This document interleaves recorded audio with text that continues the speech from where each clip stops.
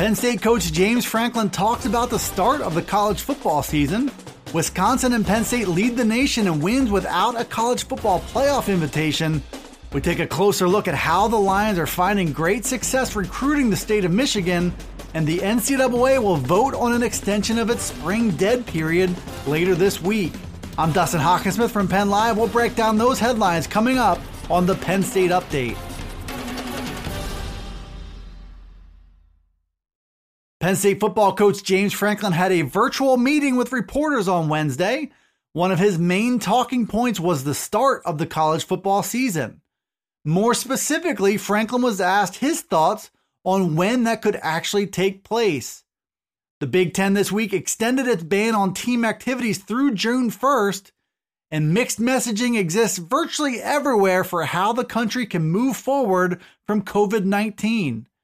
Franklin couldn't offer many answers to those key questions, but he did make clear that he was trusting the health experts and that he stands firmly on the side of holding the season in some way, shape, or form.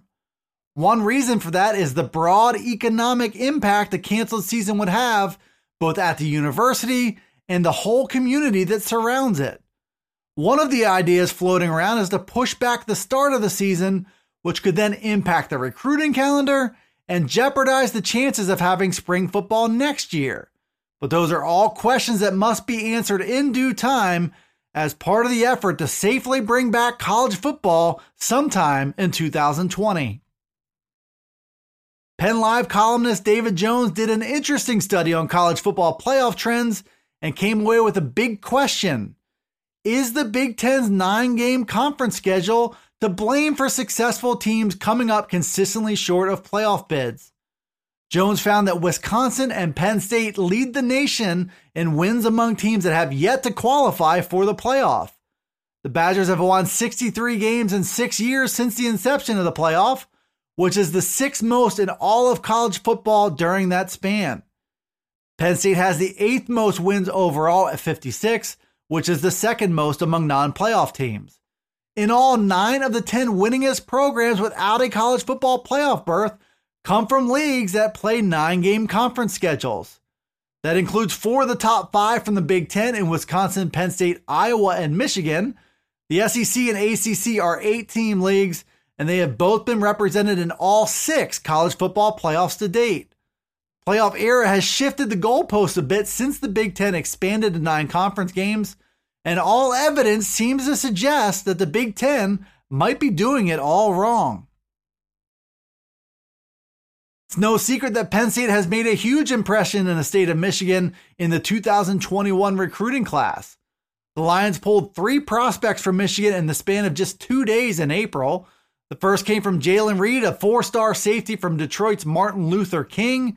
A day later, Cass Tech twins Kalen and Kobe King both committed to Penn State.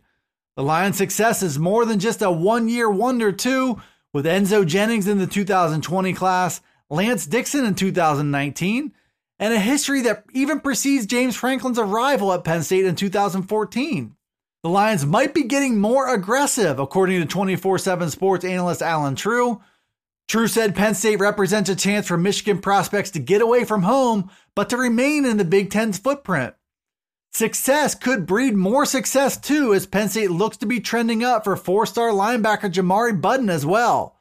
The Lions are also in contention for one of Michigan's top offensive linemen in Rocco Spindler.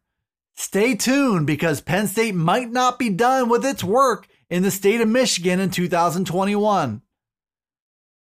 The NCAA continues to roll with the punches through the coronavirus pandemic.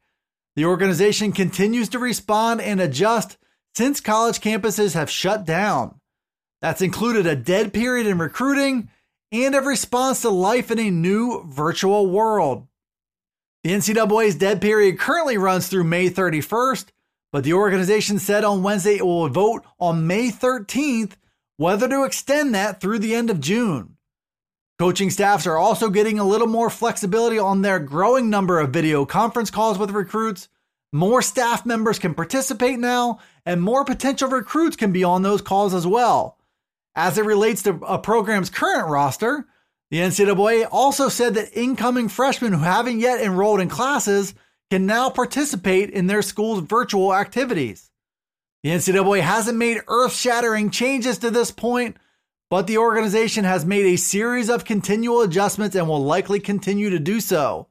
The big question, of course, still looms and doesn't appear much closer to being answered. That question is, when is college football coming back? Thanks for tuning in to the Penn State Update Daily News Briefing. It's available on Penn Live. It can also be found on Alexa, Apple, Google, Spotify, and Stitcher. Be sure to follow, like, subscribe, and rate the podcast where you listen to it, and get all the latest from us at pennlive.com/Penn State Football. You can also check us out on Twitter, Facebook, and Instagram. This is Dustin Hawkinsmith from Penn Live signing off until the next Penn State Update.